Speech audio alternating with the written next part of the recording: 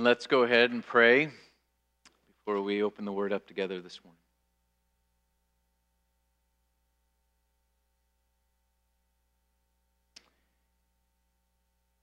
Our Father, we do pray that your Word would go out this morning and that it would not return void. That you would work your sovereign purposes in our minds, in our hearts, in our souls. We would hear you thundering from the heavens. We might be pointed to you. We might seize upon the promise that you have extended to us in Christ Jesus.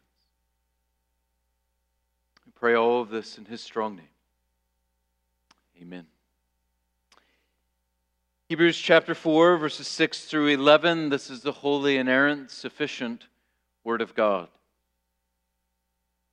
Since, therefore, it remains for some to enter it, and those who formerly received the good news failed to enter because of disobedience, again he appoints a certain day, today, saying through David so long afterward, in the words already quoted, today, if you hear His voice, do not harden your hearts. For if Joshua had given them rest, God would not have spoken of another day later on. So then, there remains a Sabbath rest for the people of God. For whoever has entered God's rest has also rested from his works as God did from His. Let us therefore strive to enter that rest, so that no one may fall by the same sort of disobedience. The grass withers, the flower fades, the Word of God is forever. Thanks be to God. Amen.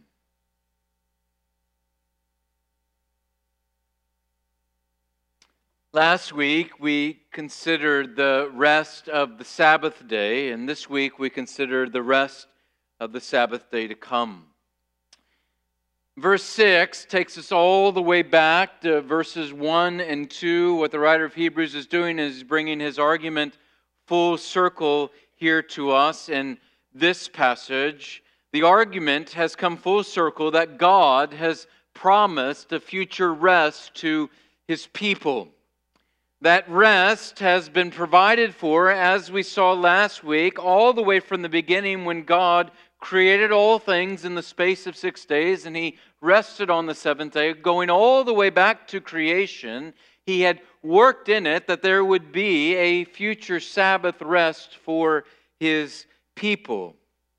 And the writer of Hebrews is now making it clear that the way is still open for that future rest to those that he's writing to, and also to those of us that are here even this morning. And he makes that argument by citing one word from Psalm 95.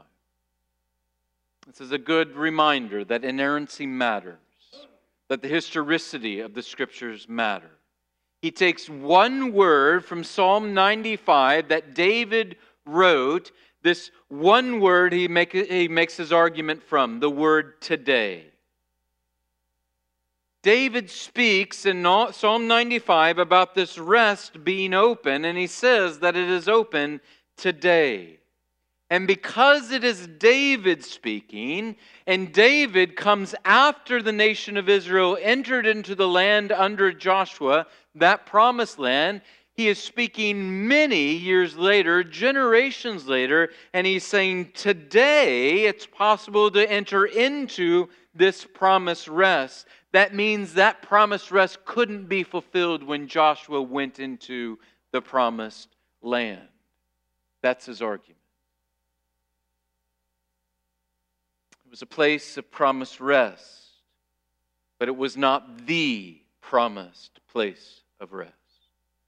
Don't get lost in the Old Testament promises. The land, the ceremonies, even the weekly Sabbath were all shadows meant to point you forward to the rest that is found in Christ alone. Verse 9, he gets at the crux of his argument. So then, there remains a Sabbath rest for the people of God. That's the argument. And so it leads him then to the exhortation in verse 11. Let us therefore strive to enter that rest. As we said last week, we would focus this week on heaven, that heavenly rest, that great Sabbath rest that awaits us. And that's what we're going to do this morning. I want to do it this morning by asking 4 questions as we think about that future Sabbath rest. Our first question: is this Sabbath rest given to all people? Is this Sabbath rest given to all people? Well, our text this morning says no. Just as some of the Israelites failed to enter into the promised rest, so some will fail to enter into the promised rest to come. There are 2 common wrong assumptions that are often made. The first is that because all people were created in God's image, all people will enter this rest. Or because everyone will eventually appear before God, they will therefore be reconciled to God as image bearers of God, and so therefore will enter into this rest to come, heaven to come. It's true that every single person will appear before God. It is true that every single person will recognize Him as the one sovereign God. It is true that every tongue will confess. It is true that every knee will bow. But it is not true that every single person will enter into heaven. Not everyone will enter into this rest. Sat through dozens of funerals. Some of you have sat through these as well. Someone will get up. Sometimes it's the preacher. God forbid. Sometimes it's the preacher. Other times it's when someone gets up and gives a testimony or reflecting back on the life of the person. And they will say, I'm so thankful because this person has gone off to a better place. Or they'll say, I am thankful because they are now finally at rest.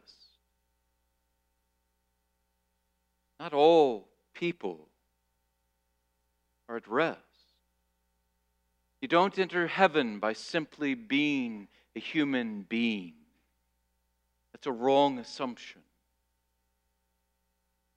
A second wrong assumption is even more important for us in this room here this morning, is that all those who are part of the worshiping covenant community, all in the church, will enter His rest. That also is not true. The Jews of Jesus' day thought that because they were offspring of Abraham, they were safe. They were temple attending. They were tithe offering. They were sacrifice giving. They were law abiding people, and yet they failed to enter that rest.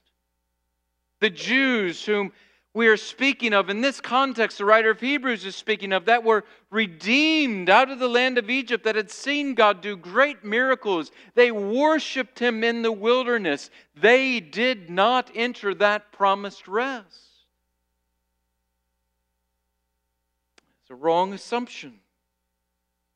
Being part of the visible worshiping community, a church-goer, having been baptized, even coming to the Lord's table, even singing with full voice in worship week in and week out, is not a guarantee that you enter into this rest. The wrong assumption. It leads to our second question. Who is this promised rest for then? The writer tells us in verse 9, it is a Sabbath rest for, quote, the people of God. We've seen in previous weeks as we've been going through the book of Hebrews here that the people of God are those who have believed, who have not hardened their hearts, who have placed their trust in God. It is they alone who receive rest, for they enter into the rest of God. Remember this from last week. It's God's rest. That's what we pointed out last week. It's His rest. So it's a rest for those who are in God, His people. And the only way to be in God is to have faith in the Lord Jesus Christ, His Son. In fact, it seems the writer is doing a little play on words here. In verse 8, that word for Joshua is the word Jesus, which can be translated Joshua or Jesus. What Joshua provided in seed form, Jesus provides in full. He gives rest to His people. Third question. What does it mean that He gives rest? Well, rest supposes that there is motion, that we're moving, and we're all moving. We're moving from here to there. We are all pilgrims going through this world. We're all going somewhere. We are fighting, as the Apostle Paul will often say. We are toiling. We are striving, even as the writer will say here in verse 11. But this is where the motion ceases. When you arrive, you shall rest, he says. There's no more going when we arrive. We're home. There's no more fighting. There's no more striving. There's no more laboring.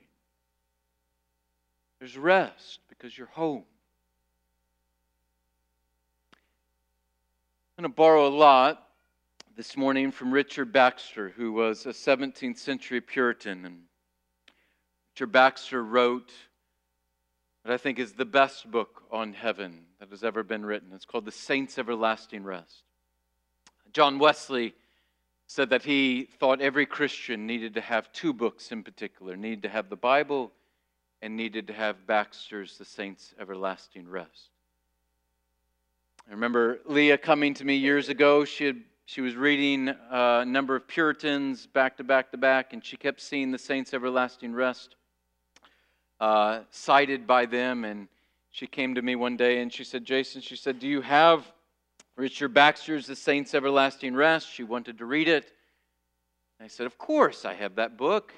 It's one of my top 10 favorite books of all time. I said, there are few that have thought so well about heaven, and so I grabbed it for her from my library, and I brought it out, and I showed her the book.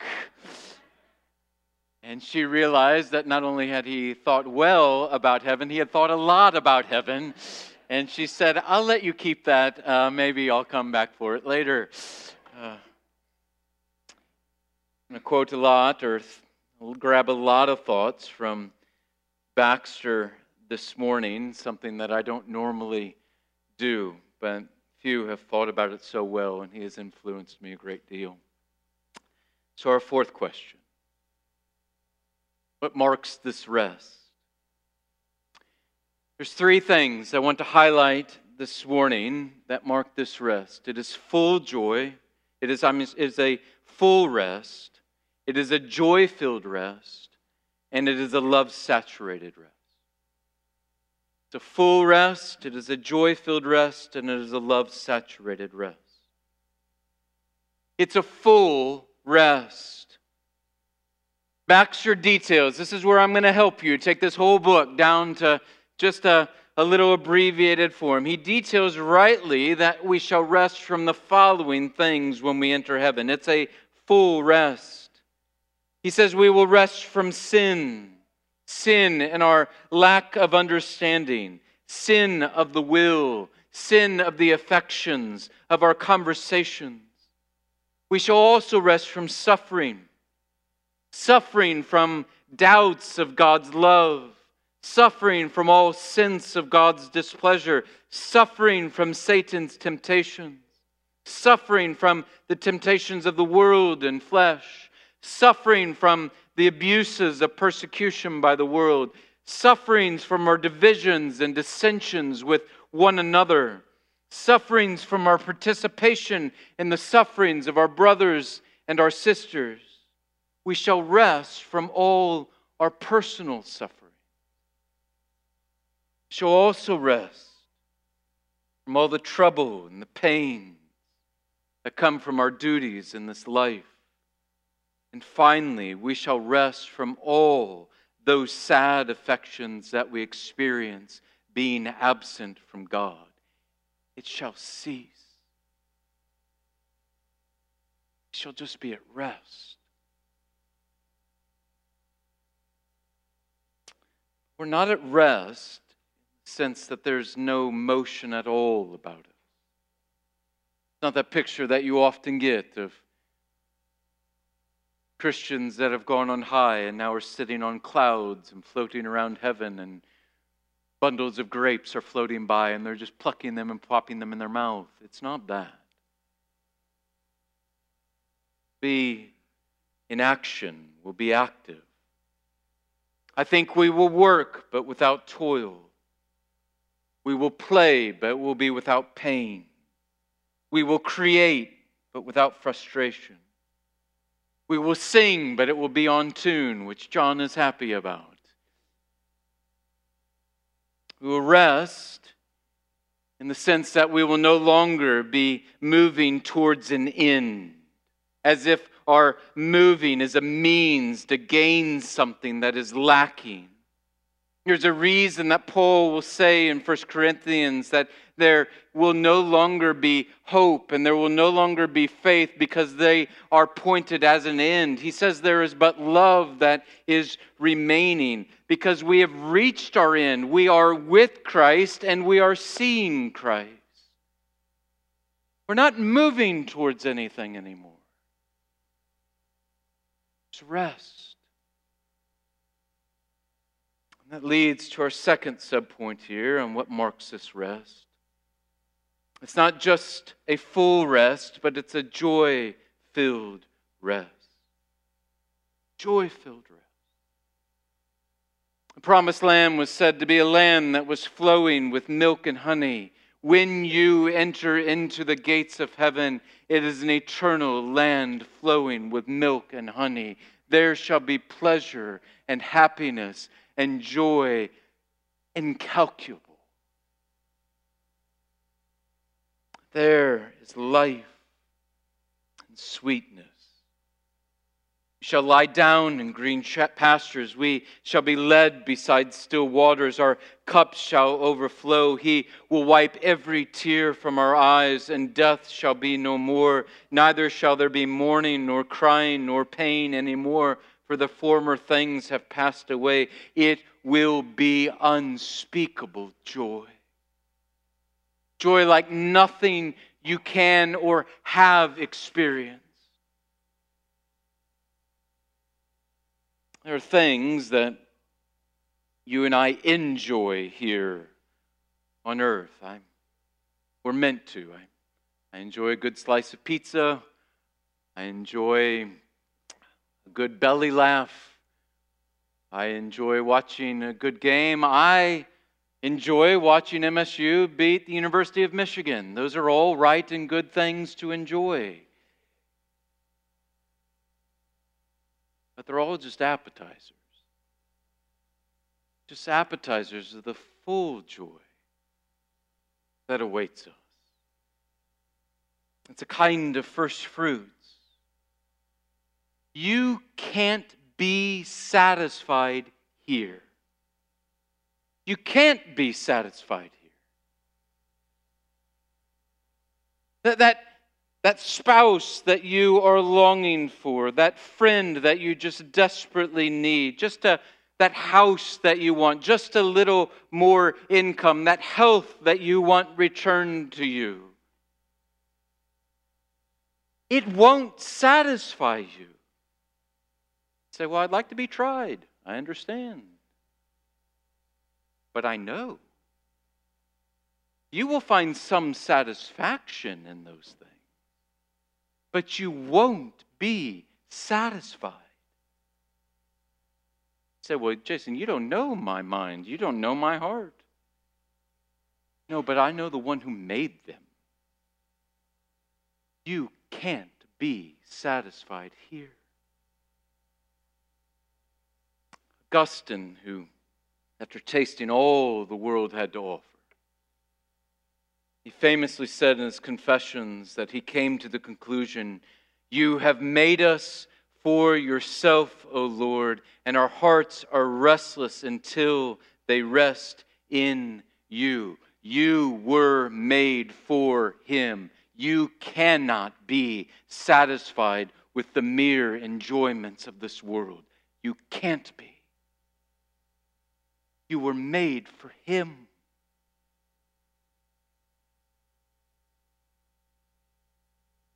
If you were to ask, Jason, what is heaven? I would simply say it is having and being had by God. This is the great joy. Just having and being had by God. Picture throughout the Scriptures of Him belonging to His people and His people belonging to Him. Israel was God's people. God was Israel's God. I am the Lord your God who brought you out of the land of Egypt, out of the house of slavery. You are my people, He will say over and over. Jesus will say that we are His people. We are His body. We are His church. We are His sheep. We are His. He is ours. He is our King. He is our prophet. He is our priest. He is our Savior. He is our Lord. He is our friend. We are His. And He is ours. An old Lutheran scholar commenting upon Paul's words, where Paul says, "To me, to live is Christ, and to die is gain." He wrote wonderfully, "To live is Christ, and to die will be more Christ." Heaven is simply more Christ. It's more Christ. Having more of Him and experiencing being had more by Him.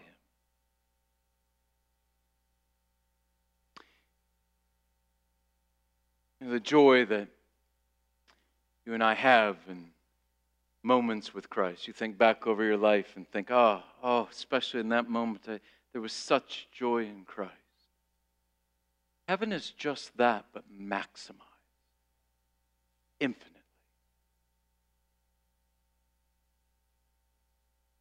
You experience and know and enjoy His love. Be that but surpassed beyond measure. As Baxter said, the heaven of heavens is to love and be loved. So often when people ask about questions about heaven, they're thinking about the physicalities of it. They want to know, will there be streets of gold? Will there be rain? Will there be houses? Those are fine questions. It's fine. And there will be a physicalness to the new heavens and the new earth. Those are fine questions. But what makes heaven heaven? What makes it joy-filled rest is that our relationship with Christ is fully consummated there. The wedding bells have rung. The feast is upon the table. He makes His home among us, and we dwell with Him, and He with us forever. Heaven is simply put Christ. You having Him, and He having you forever. Maximized. But heaven will be a place of joy not only because of our joy in God, because of His joy in us. He's the Father who runs out to the prodigal son and sweeps him up in His arms and welcomes him home. Zephaniah will prophesy, the Lord your God is in your midst, a mighty one who will save. He will rejoice over you with gladness. He will quiet you by His love. He will exult over you with loud singing. You will will have joy in you.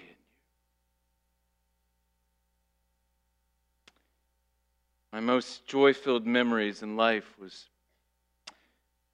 freshman year in college. It was a bright, sunny spring day. I was sitting out on the college campus in the quad, sitting at a table, studying, waiting for Leah to come so that we could go to lunch together. And I saw her out of the corner of my eye, but I acted like I didn't see her. You got to play a little hard to get. And then all of a sudden, she must have ran because she was behind me.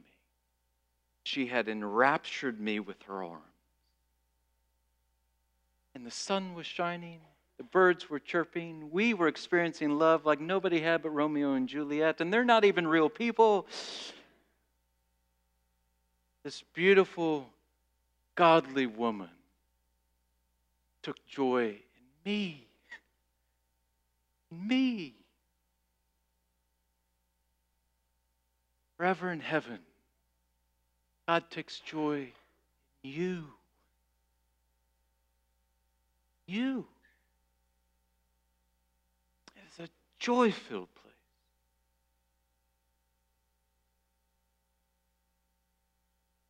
Leads to our third subpoint.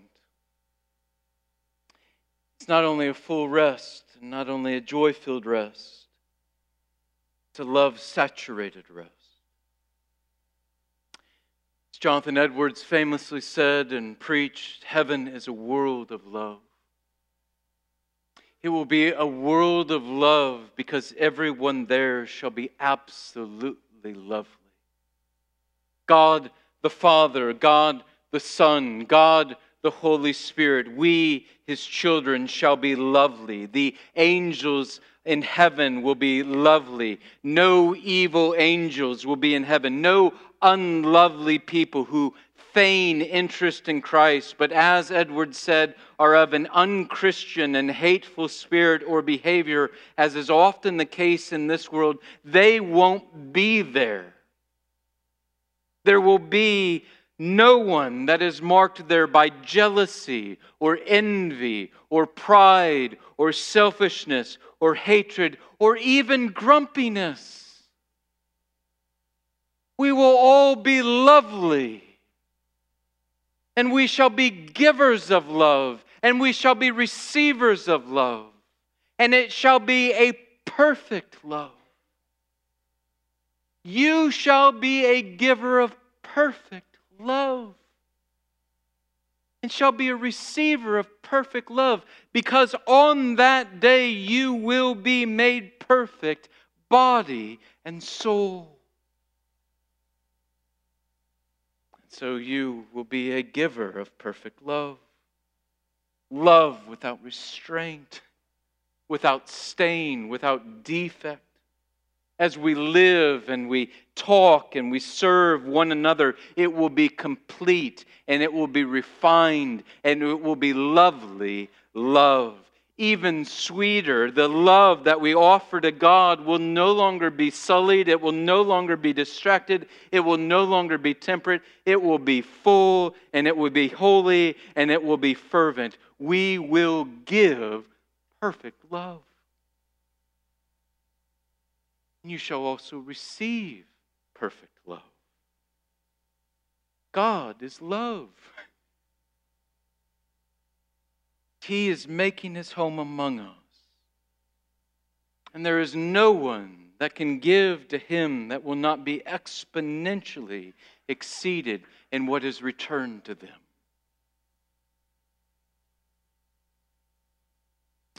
Here, as you and I dwell, our capacity to receive love is diminished.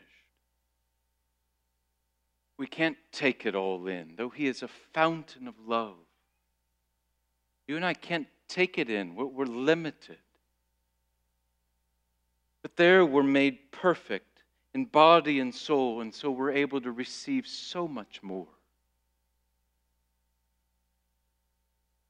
This helps to think about it this way. If John and I were to go to a symphony orchestra concert together, and we both sat down and We may both listen to it and we both appreciate it. We may both appreciate it fully.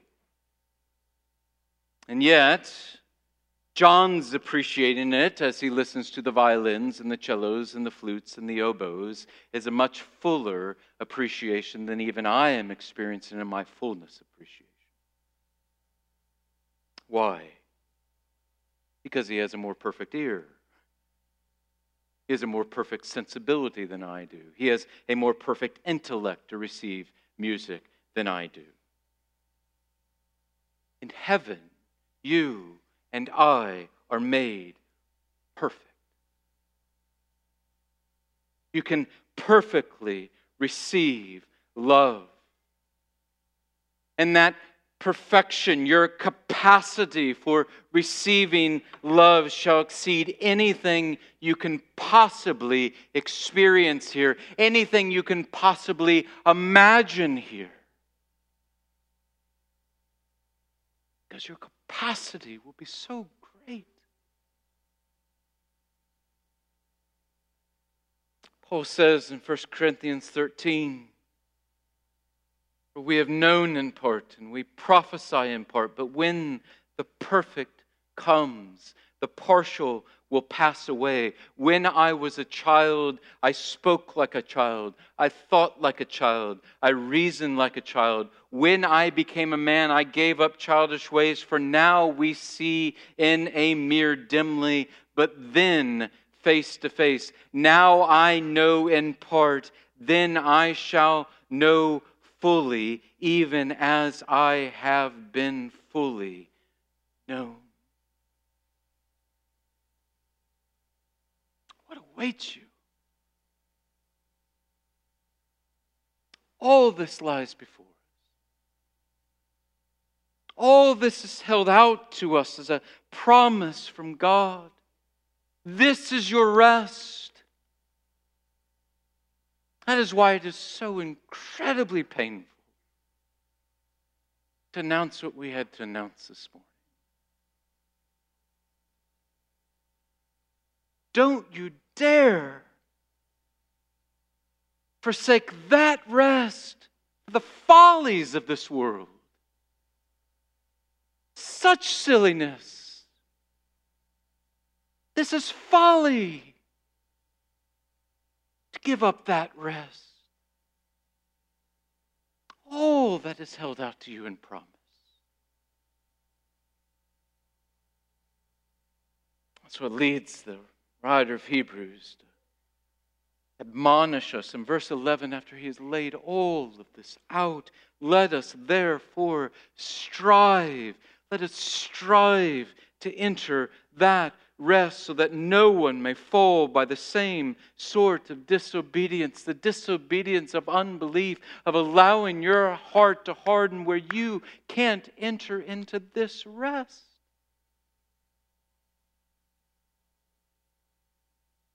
Christian strives. It's not forced. It's driven by desire.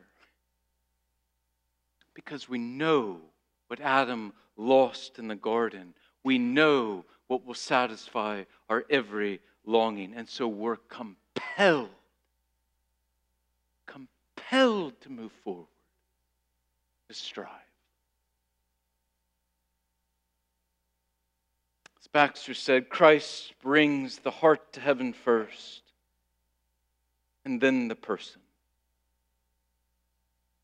Paraphrase Baxter, the person that would truly rather have the enjoyment of God in Christ Jesus than anything in the world shall have it.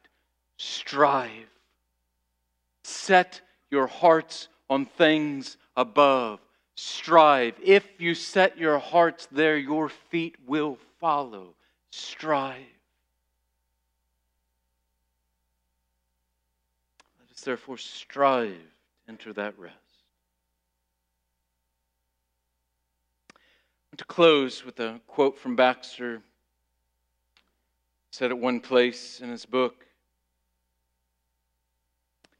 he said, "What irreverent, Damnable presumption would it have been once to have thought or spoken of such a thing, if God had not spoken it before us.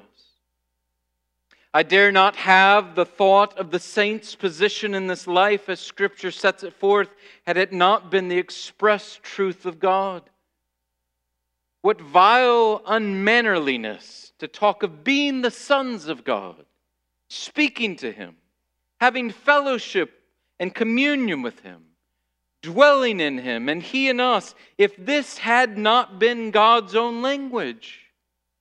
How much less dare we have once even thought of being brighter than the sun in glory, of being co-heirs with Christ, of judging the world, of sitting on Christ's throne, of being one with Him, if we had not all this from His mouth and under the hand of God. But He has said it. Shall it not come to pass? He has spoken it. And will He not do it? Yes, Baxter. It's true, as the Lord God is true, thus shall it be done to the man whom Christ delights to honor. Surely goodness and mercy shall follow them all the days of their life, and they shall dwell in the house of the Lord ever. Holds that promise out to you. Don't you lose it. Strive to enter that rest. Pray.